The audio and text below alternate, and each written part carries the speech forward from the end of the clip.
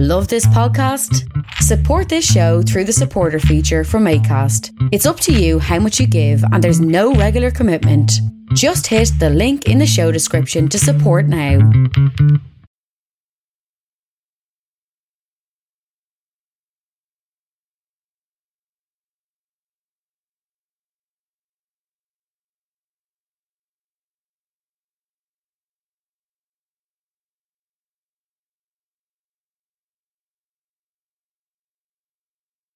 Four, 3, 2, 1. I told you before to be careful where you put your legs. I was only trying to be helpful. I can help myself. What are you waiting for? Come on.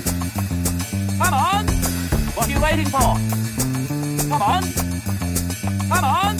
For 7 decades, Michael Caine has been among the world's most renowned and recognisable actors. It was just what I needed. A 1-inch god with a 2-inch penis. The star of classics like Zulu, The Man Who Would Be King, and The Cider House Rules. It's a miracle no one was killed. But also films that brought his career to the brink of complete implosion. I made a mistake. Somehow, he has always found a way back. You're a big man, but you're in bad shape. With me, it's a full-time job.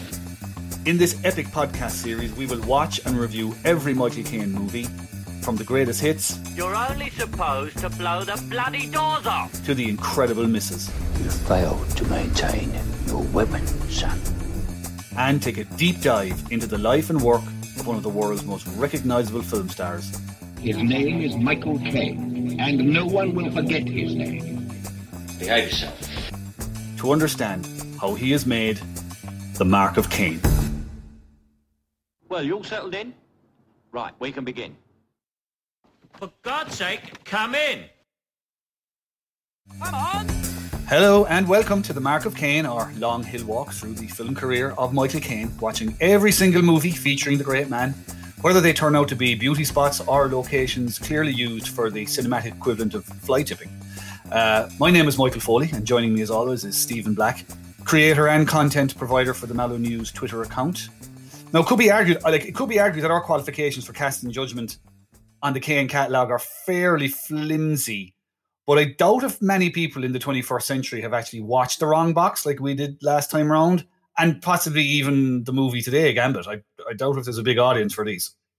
I just like, again, and I pointed it out previously, that our qualifications are quite clear. We're both white, middle-aged, and we own podcast microphones. And if those credentials aren't good enough for listeners, then quite frankly, they can go somewhere else. Off now.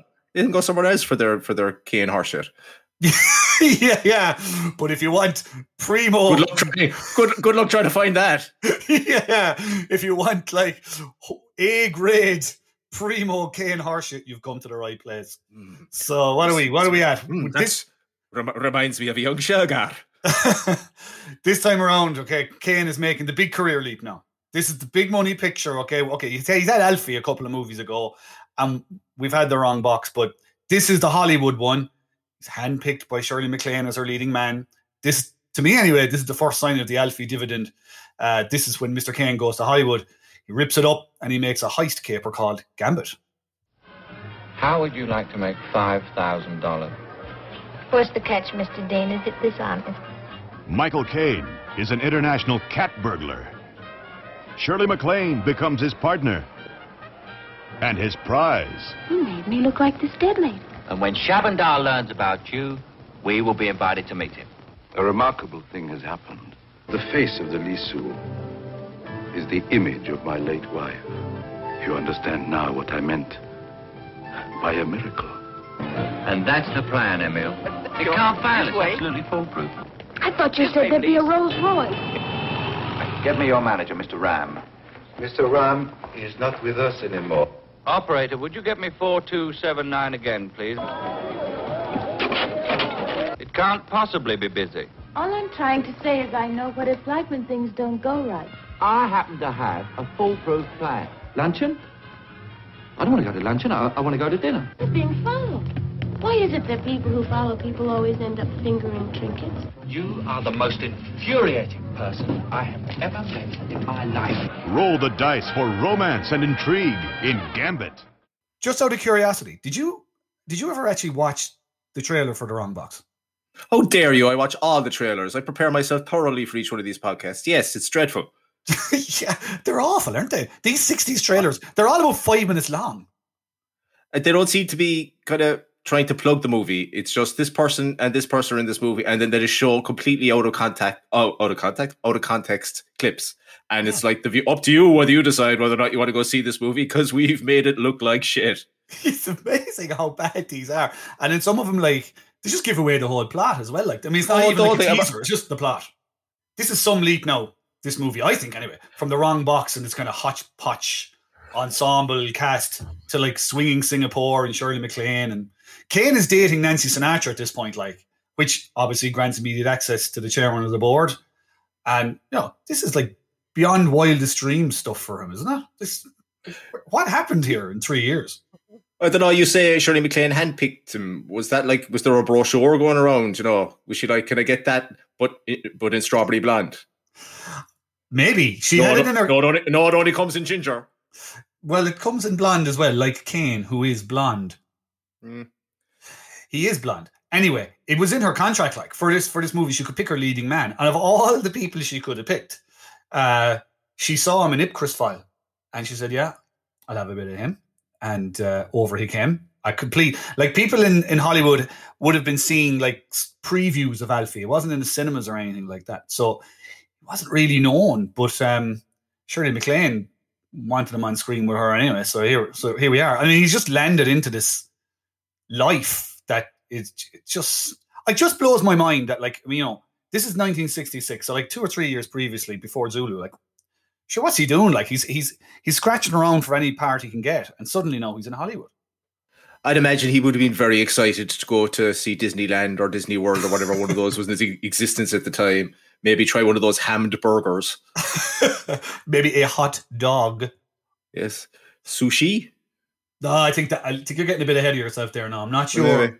I'm not sure he would have gone there. Like, I mean, from what Shirley MacLaine has recalled about the time with Kane, or like, this is her own words. She said when Michael arrived in Hollywood, he cut a wide swathe through the single girls like a rocket with no resistance. I'm kind of glad to hear that there was no resistance, because I really don't want a kind of a fucking Me Too movement to be coming out of this podcast. Yeah, no, we don't want that. He would report to work after a hard night's play, stagger into his trailer, blast his Beatles records up to hyperspace. Excuse me? Yes, and try to get some sleep. I got tomorrow never. It's like, he's just all over my paperback right now. He's just having a ball, isn't he? He's just living the life. So yeah, sounds like a man who finally actually found the swinging 60s that you suspect never really existed back in England in the first place.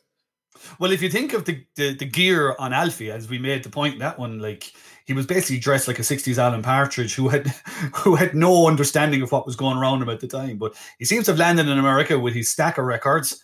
He was in America once before this. He went to New York for something or other, and according to himself, it was just literally, he got no sleep. He was fascinated by the fact that you could watch TV until late at night because that wasn't available at home.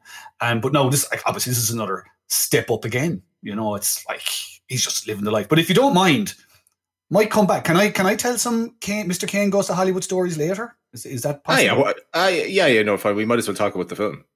Yeah, I mean, that's kind of what we're here for, isn't it? So where do you want to start? Will I start with the plot? Will I tell people what it's all about? Do tell the people who should have already watched this what the plot's about. Exactly. Well, if you haven't watched it, go and find it. It's pretty easy to find online. Actually, you paid money to watch this, didn't you? I did. Yes. Are you glad? Are you glad you did that? Was it worth it? I spent money on worse. That's true, and we'll just leave that there.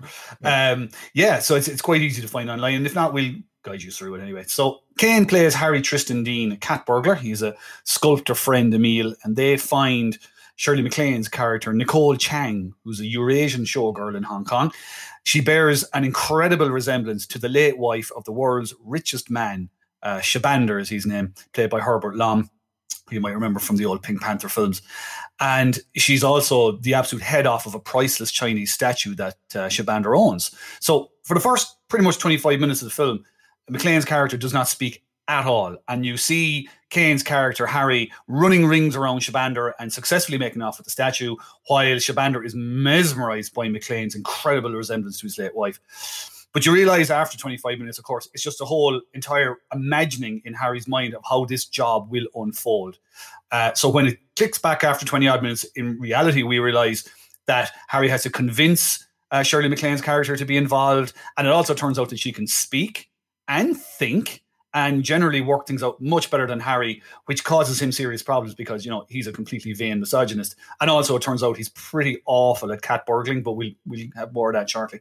It also turns out that the richest man in the world is quite a shrewd judge of character who clocks very early on what's going on, but he indulges the pair. So Harry gets Shirley MacLaine's character, Nicole, to have dinner with Shabander and distract him while Harry goes to nick the statue. She's at a nightclub with Shabander when she cops that Shabander knows what's going on. So she slips off to the toilet to escape and warn Harry. She ends up helping him steal the statue and then in a weird moment trips the alarms by leaping into his arms helplessly in love with him. Now, I can't stress how unlikely this seems in the context of the rest of the movie. It's almost like some movie exec, like from the 24th floor, has come down and said, we need a love angle here, quick guys. But anyway, Harry insists that, you know, Shirley MacLaine goes to the airport and he'll escape some other way. Back at Shabander's, it turns out that the original Chinese statue was actually hidden in the wall.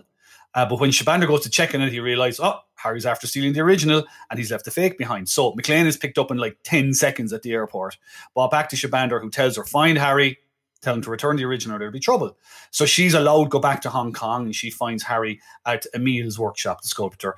Harry tells her that he actually hid the original inside a Buddha statue in Shabander's house and has gotten word to Shabander via telegraph that the statue was there. He only wanted to actually create the idea that the statue had been stolen, so himself and Emil could sell a couple of replicas of this statue when they thought the original was missing.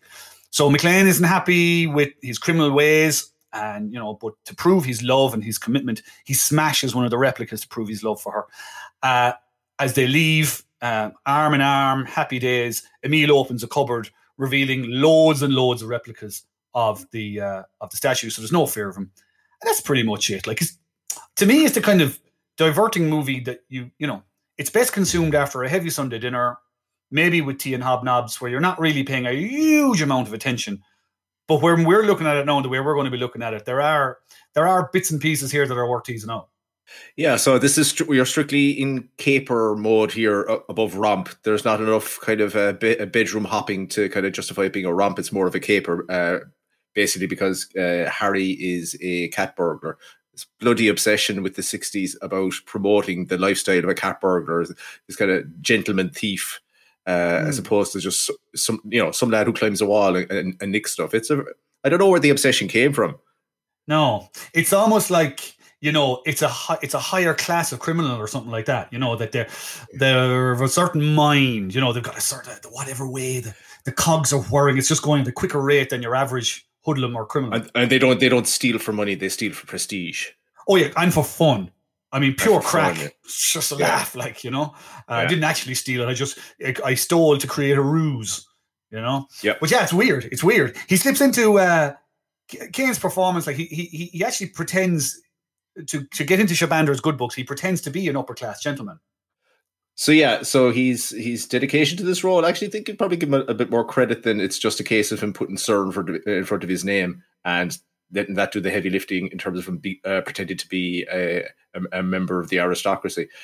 If you notice in the movie, whenever he loses his temper with Shirley MacLaine or gets upset, his accent slips. And I think that might actually be deliberate for once. I think that might actually be a deliberate kind of, he's pretending to be posh, but, or his background is more upper class than he actually is, and whatever things don't work his way, he becomes more and more Cockney.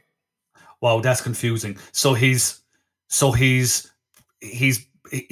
Cockney cat burglar pretending to be an upper class gentleman, slipping back into Cockney cat burglar. Well, not even that so much. I think he's basically come from more working class backgrounds and has, I guess, for the time, pulled himself up.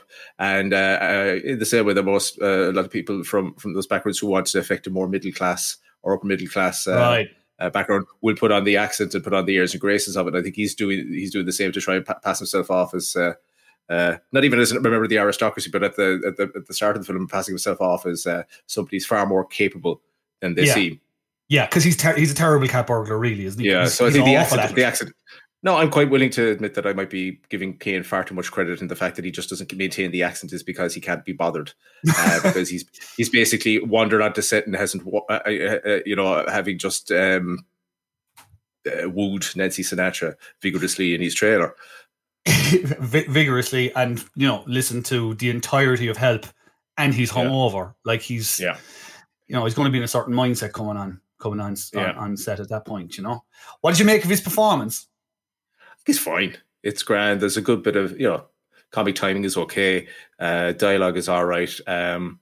Shirley MacLaine, obviously it's her movie essentially. She's the one who, as you say, recruited him and championed the script. So she's the one who gets the best lines in the movie. So she's the outstanding star in this. Kane holds his own to a certain extent, but he's not like blowing her off the screen or anything like that. Yeah, he seems quite comfortable as well in that. He doesn't have. We will see obviously as he evolves that he the old acting muscles and the ability to hold his role as a leading man evolves. He's not at that stage yet. It's his first time in Hollywood. I'd say he's at times he almost looks he does not look out of place, but he just looks sort of like, yeah, I'm happy enough to be the supporting guy here, even if my name is top of the bill kind of here. She's the star, and he's quite happy for her, I think, to be the star. Where do you want to start with this? Do you want to talk about him as a cat burglar? Some casual racism, perhaps? I think we'll start with not even the casual racism. So, as you mentioned, the key roles in this movie. So you've got Shirley MacLaine, who is a genuine ginger, befreckled, playing a Eurasian woman, to the extent whereby they make her look Asian by applying some very vigorous makeup. Let's put it that way. So we've that. Again, there is no need for her to be Eurasian at all. It doesn't drive the plot. It doesn't really, really matter. So completely unnecessary. Herbert Lom, Czechoslovakian British actor, basically blacked up to play an Arab from the country of Damouz, the fictional Rowdy Arabia. Yeah. So again, kind of MOR Middle East, isn't it? It's kind of So you've Herbert Lom, again, does not need to be. He's the world's richest man. Again, his nationality is not important. Or fucking shock horror, hire an Arab actor. What could go wrong? It just doesn't seem to have crossed. It doesn't seem to have crossed their radar at all that they might actually hire people from the area. Instead, you have, as you say, you have Herbert Lom basically lacquered up, like you're varnishing a fence, and you have Shirley MacLaine. Shirley MacLaine reminded me actually of her eye makeup and all the rest of it. Reminded me a bit of like Ziggy Stardust, like American cousin Mabel Stardust. Stardust. There's a touch that, and then the kind of the to make the hat trick of racism, you've got Roger Carmel, an American. Like one nerd listen to this might remember played Harry Mudd in Star Trek, the original series. He plays an Indian man called Ram. Makes an attempt at an Indian accent, misses it by a couple of consonants. Is only in the movie for about 3 minutes, and again, you could have casted. I think any Indian actor would probably gone, a bit too broad. Might not, or he didn't. Here's a shot. Didn't have to be Indian. No, just make him American. Just make him American. Had no bearing on the plot. Just completely unnecessary. Yeah, and it's a kind of again, as I say, if you're sitting, as I say, bloated after your Sunday dinner, just kind of half comatose watching this stuff kind of just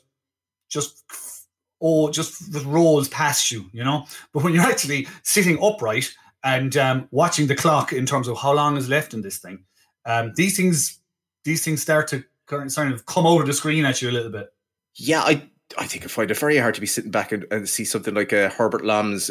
Herbert Lom basically plays two characters, in both of which are racist portrayals of Arabs. But the first one is again, because you kind of left out in your description of Michael Caine's character, he's also a racist because his imagining of Shabander is of this fez wearing, monocle sporting, superstitious man who is, panders to every stereotype at the time. Oh, it's basically, he's basically portrayed as a kind of a desert Arab who's fallen into a big pool of oil and come out the other side and is now dressing in the way he thinks that rich Arabs and rich people should dress. But in actual fact, he's actually just a desert Arab who shouldn't be there at all. This is the Kane character's imagining of what Shabander is, rather than actually a highly shrewd, intelligent business person who's become the richest man in the world.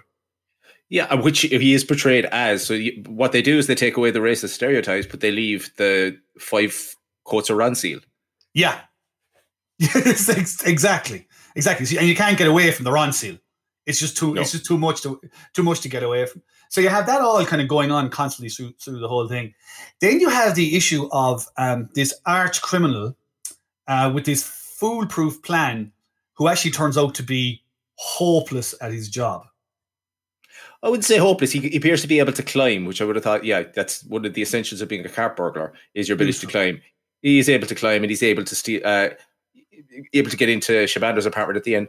But ultimately, the act of stealing the statue is carried out by Shirley MacLaine, because as snake-hipped as Kane is in this period of his career, he's still not as slim as Shirley MacLaine is. So Shirley MacLaine has to nip through this gap in top of this gilded cage, which is, at the time displaying the highest technology available to the highest level of anti-crime technology.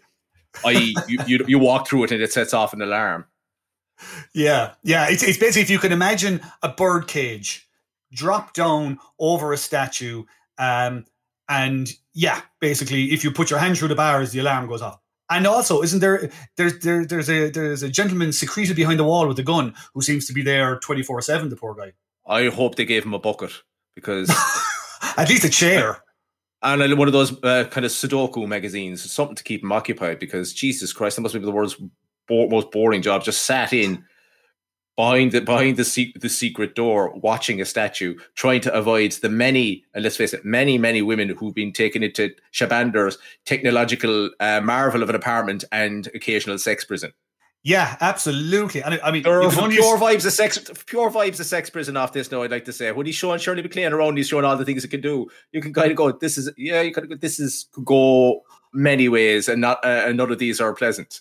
Oh, her face! Like, I mean, he it's part of showing her around the apartment. He brings her into the room, and stuff starts coming out of the wall, and beds start moving, and on her face is entirely saying, "I'm about to be sexually assaulted. This is what's going to happen next."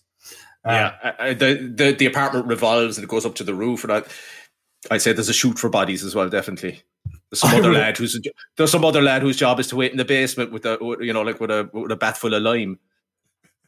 That's all he's doing. I can only hope that the health plan for these guys is good, because I can't imagine a worse job than having to stand in behind a door looking out at a statue for 15 hours on end, or 24, or whatever the hell, I don't know. Anyway, but you say, is he a good cat? I don't know. Like, he manages to get into the room, he lands, he kind of climbs down, kind of controlled fall kind of thing. He's got a nice pair of slippers, which makes things nice and quiet when he's moving. He's wearing black, which is good for a cat burglar. He does kind of portray a certain lack of, how would you put it, in management speak, crisis management wouldn't be his strength now, and which I would have thought is really important for a cat burglar. Also, the ability to think on his feet. I mean, Shirley MacLaine does all the thinking for him when things don't go to plan. So he's like, I've made this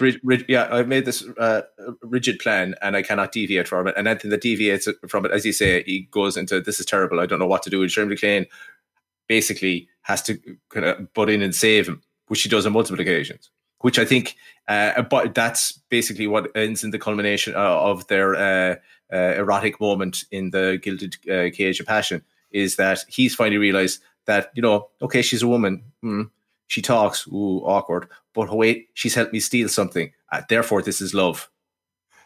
It's as simple as that for him, and a very nice segue onto the most inexplicable of a movie where there are many inexplicable things. This is the inexplicable thing. I mean, she's a strong female character. Give it credit where credit's due. It's a strong female character that just turns completely inexplicably freaking drippy. Like, she has gotten into the gilded cage, as you said there, Stephen, like by this amazing gymnastic space, her flexibility to get into the bars and all the rest of it she's in. So now to get out, she jumps into his arms, triggering all the alarms, and you're like going, what's going on here? I mean, did not see this coming. They laid the foundation for that when one of the earlier scenes where she's all getting all dolled up and she's looking for his approval, and he kind of pays no attention to her, and her feelings get hurt. So you could tell earlier on that she's, again, because a woman has no merit, being appended and valued by herself, or her value can only be judged by, having validation from a man. Yeah. Okay. I'm learning stuff. I didn't clock that, but okay, fair enough. But like, still and all, she's like the strongest character in the whole show, and she does the dumbest thing of all the characters in the whole show. Yeah, well, love makes you do stupid things, Michael, I guess. Apparently. Actually, speaking of doing, well, maybe not stupid things, but the nightclub scene that really, again, if you're sitting in the half comatose state watching this, you don't notice this. But when you're watching, you're going to go, okay, she's in a nightclub with Shabander. She realizes that Shabander knows what's going on here. I need to get out of here, get back to Shabander's apartment, warn Harry to get out of there. And she goes to the Jacks for what feels like, I don't know, about 2.5 hours. And okay, let's walk through the timeline. Yeah, let's walk through the timeline here. So she arrives at the restaurant with Shabander, having been taken by his helicopter right to the nightclub, which presumably has a helipad on top of it. Goes in, he introduces her to his friend, who's the chief of police. She knows the jig is up. Sits down for dinner. She makes her excuse to go to the ladies' room. Then sneaks out the back of the Jacks. Now, doesn't go straight to Shabander's because she's clever. She realizes this dress is completely incompatible with the art of cat burglary. I must hie me back to the hotel room, have a quick outfit change. Luckily, I have packed just such an outfit. Make it from the hotel to Shabander's apartment. All of which is intercut with Herbert Lamb looking at his watch going, Jesus, the dates didn't really not agree with her. Like, I got to ask you a question now here. We've all been with single men. What is the longest you're likely to wait for a doll who's gone to powder her nose without thinking, I need to go and make sure she's all right because something severely either intestinal or other has happened to her, or maybe she's done a runner and maybe I should just check and then take what's left of my dignity and go home. How long would you be willing to wait? If you want me to put a number on it, it'd be, I don't know, 2 hours. Yeah, that's fair. That's reasonable. So, I mean, maybe it's not that unbelievable that the richest man in the world sat in a nightclub, looking at his watch, staring at the guy with him, shaking their heads, looking at the watch, drinking another glass of something. If you think about it logically, if this is happening in real time, so she has to go out the back at the Jacks. She has to get a cab back because obviously they flew there by helicopter, so it's quite some distance. So get a cab. She's also left her purse there, so God, I hope she brought her credit card with her. But gets into the cab, convinces the taxi driver to take a credit note. Gets back to the hotel. Maybe that's half an hour. Gets changed, puts on a bit of lippy. There's another 15-20 minutes, and then breaks her way into the apartment as well. So displays the same level of cat burgling skills that Harry has done. We're talking about an hour, I would say, tops, right? More. I mean, I have visions of Shabander still sitting there while your man is sweeping up around him, looking at his watch, looking at the other guy with him, taking another drink or something, looking at his watch. Do you think we should go now? There's still a chance. The only thing I was thinking is that obviously it's back in the day, so, and in a foreign made up country, but more than likely you're talking about a squatty potty situation. So maybe he was so impressed by the strength, the imagined or perceived strength of her quads that he's kind of going, oh my God, she's going to be able to strangle me. My head is going to pop off like the top of a bottle of Fanta. I've been shaken too many times. Maybe that's what he's going to, my God, can you imagine the ferocity of my orgasm? And he's basically going, I'd hang on for another 10 or 15 minutes. All right, you're on to a good thing here. Yeah, he's going nowhere. So she gets back, whatever, love scene of sorts, whatever else. Like it sort of, it kind of peters out then a bit, doesn't it? Anything else there that we need to touch on, really? Bad burglary, sudden falling in love, casual racism, nightclub disappearing act. Yeah, the ending, I suppose, it was our plan all along. Kind of weak. Very, this is our plan. Yeah. The whole thing as well, this really annoyed me, was her insisting that he give up his life of crime, despite the fact that she knew that it was a life of crime that she was getting into when she signed up for the deal in the first place. Weird. I think, wasn't it that she was going to get a British passport and like $5,000 or something like that for doing the gig. Yeah. That was the payment. But yes, life of crime. And by the way, you're already in a life of crime now. Even if you get out of the life of crime, you're still in the life of crime. Like, so yeah, you may as well roll with the punches at this stage. Yeah. You know? And it doesn't really speak too well to a long-term relationship between the two of them, because she's asking him to go against his character, you know? As you know, Stephen, I had doubts over the relationship from early on in the film, so I would agree with that. I don't see a long-term future for Harry and Nicole Chang in this, or Mabel Stardust, whichever way she identifies. Yeah.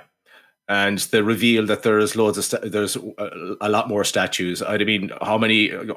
You could only flood the market with so many replicas before people will actually cop on. Hang on, no, these are all fakes. It's your classic sort of the internet does not exist sort of moment here. Like we'll be able to get a good whack of these out before word gets around it. We've sold about a dozen of these. It's that classic, like there's no mobile phones, no internet. Obviously, it's the mid-60s. So this stuff, you probably have a month. Probably have a month to do and it. Luckily, all the kind of people who would buy those statues from the black market aren't the kind of people to take news that it's a fake badly. So it's not like you're going to be running for the rest of your life to avoid getting murdered by disgruntled customers. Yeah, as opposed to idyllic life in, let's say, Barbados. I see more for Nicole and Harry a life aboard a fishing trawler around the Faroe Islands. Yeah, eating puffin heads and keeping the head down. That I think that's how it would have possibly worked out. But of course, we don't find that out, because by the time the film is over, it's time to watch Bullseye or Songs of Praise or Garda Patrol or whatever was coming on around tea time on a Sunday evening. So, it just disappears out of your head. Movie was pretty well received, I think, wasn't it? It didn't, it didn't break anything. I think there might have been a couple of award nominations for the pair of them. Yeah, and even John Louis, nominated for an Oscar as well. So we're all quite impressed with the gownery and foolery on display there, clearly, and so are the Academy. Yeah, good for him. We knew he was important. We knew he was important because his credit appears at the opening credits randomly. I guess that was important back then.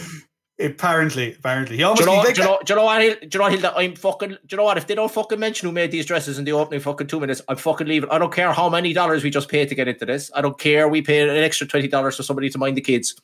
I'm sick of costumiers being left off the credits list.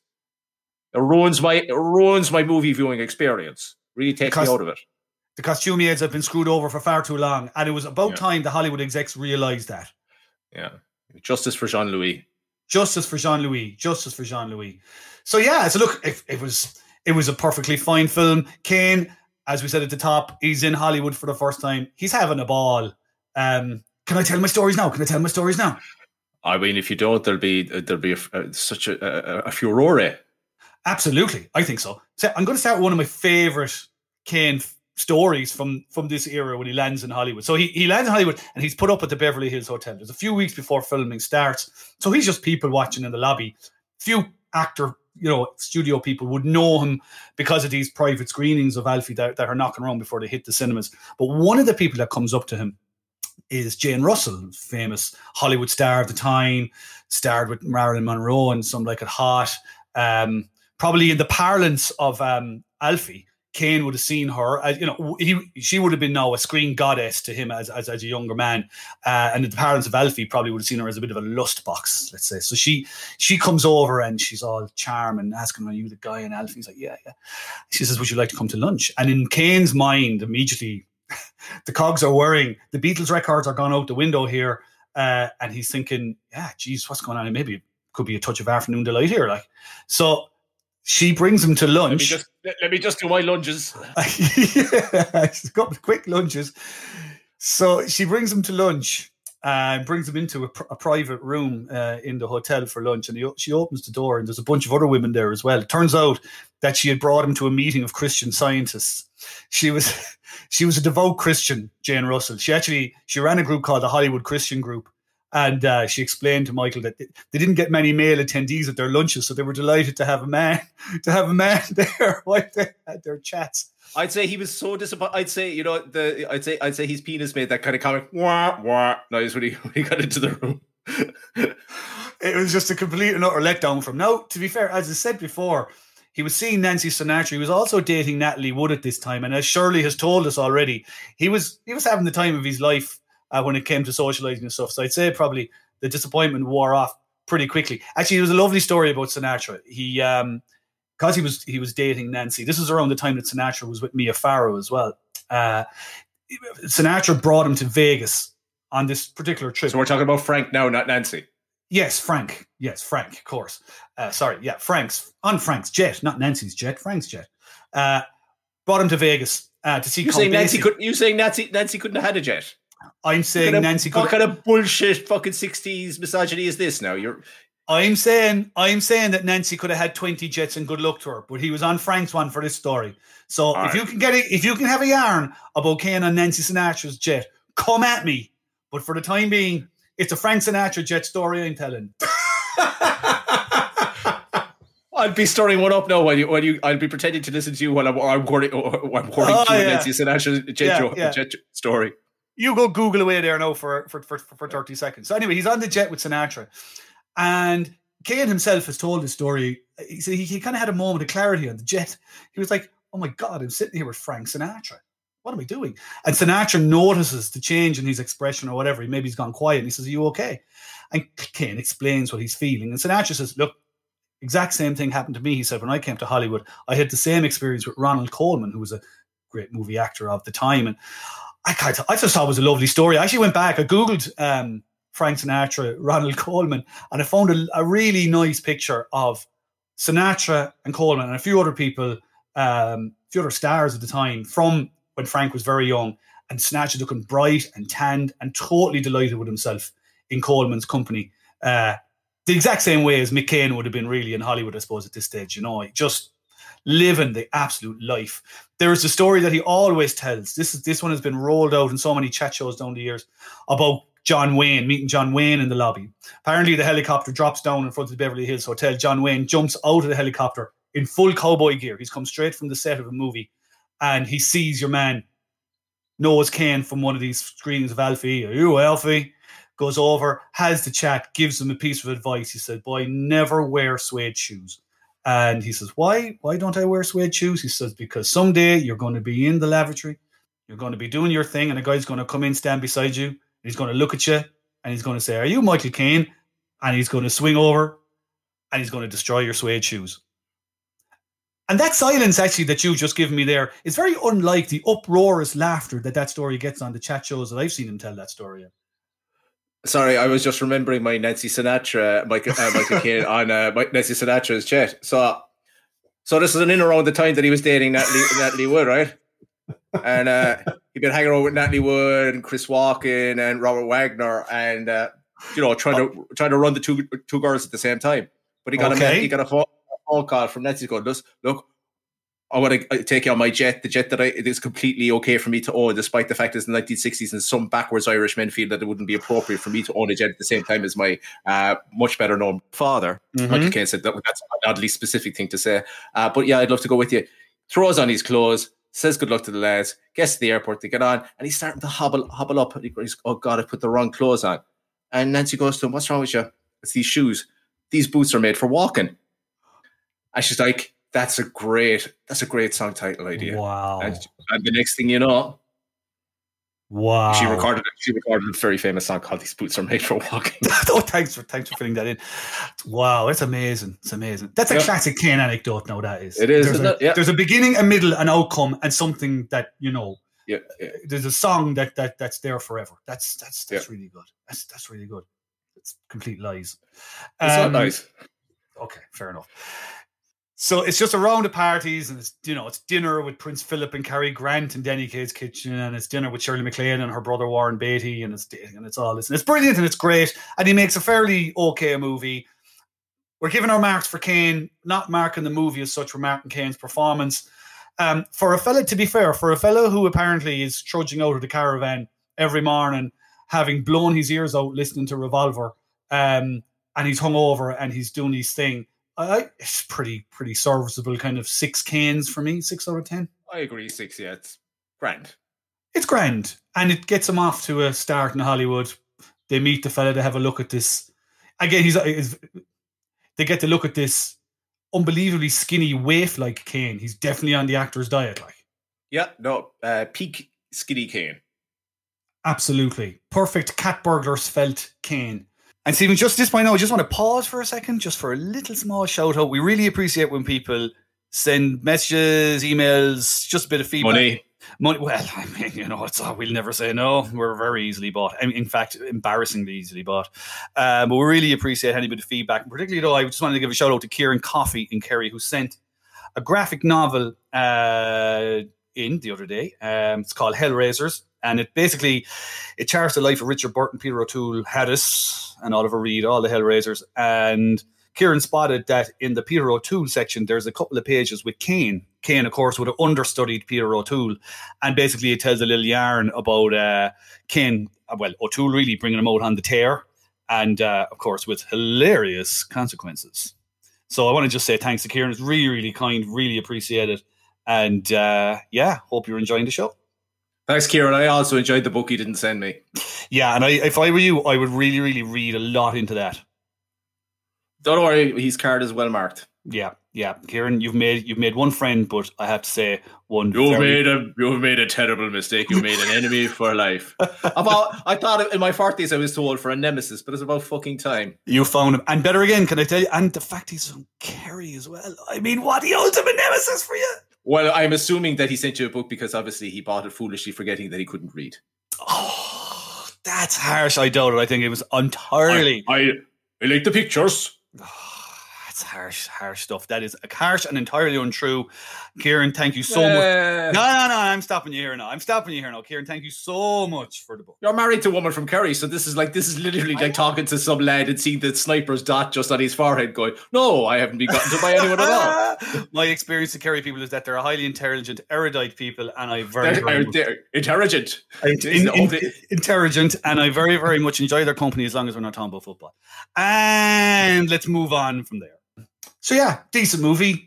Moves him along to the next one, which is Funeral in Berlin, which is his second outing as Harry Palmer. So it's away from. I think they filmed Gambit in Singapore. I think, if my memory serves me right. It's off to Berlin. It's off to Germany for Kane this time. So it's all very exotic and very different from what he would have been used to. So it's kind of jumping around from cat burglar to spy again. So we'll see what that's going to be like. That's right, Mick. So Funeral in Berlin next week, as usual.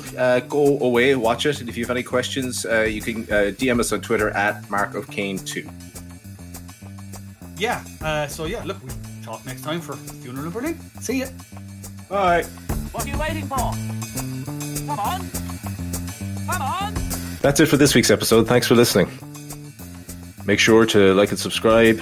Maybe leave a comment. Only nice ones, though. Mean comments will make Alfie cry, and no one wants to see that. The Mark of Kane podcast is written, researched, and presented by Stephen Black and Michael Foley, and edited by Andrew Foley. Music is composed by Stephen Black. If you'd like to get in touch, you'll find us on Twitter at Mallow News and at Mark of Kane 2. And if you enjoyed this episode, you'll find all the rest wherever you get your podcasts. The Mark of Kane is a Mallow News 2 Cubes production. See you next time.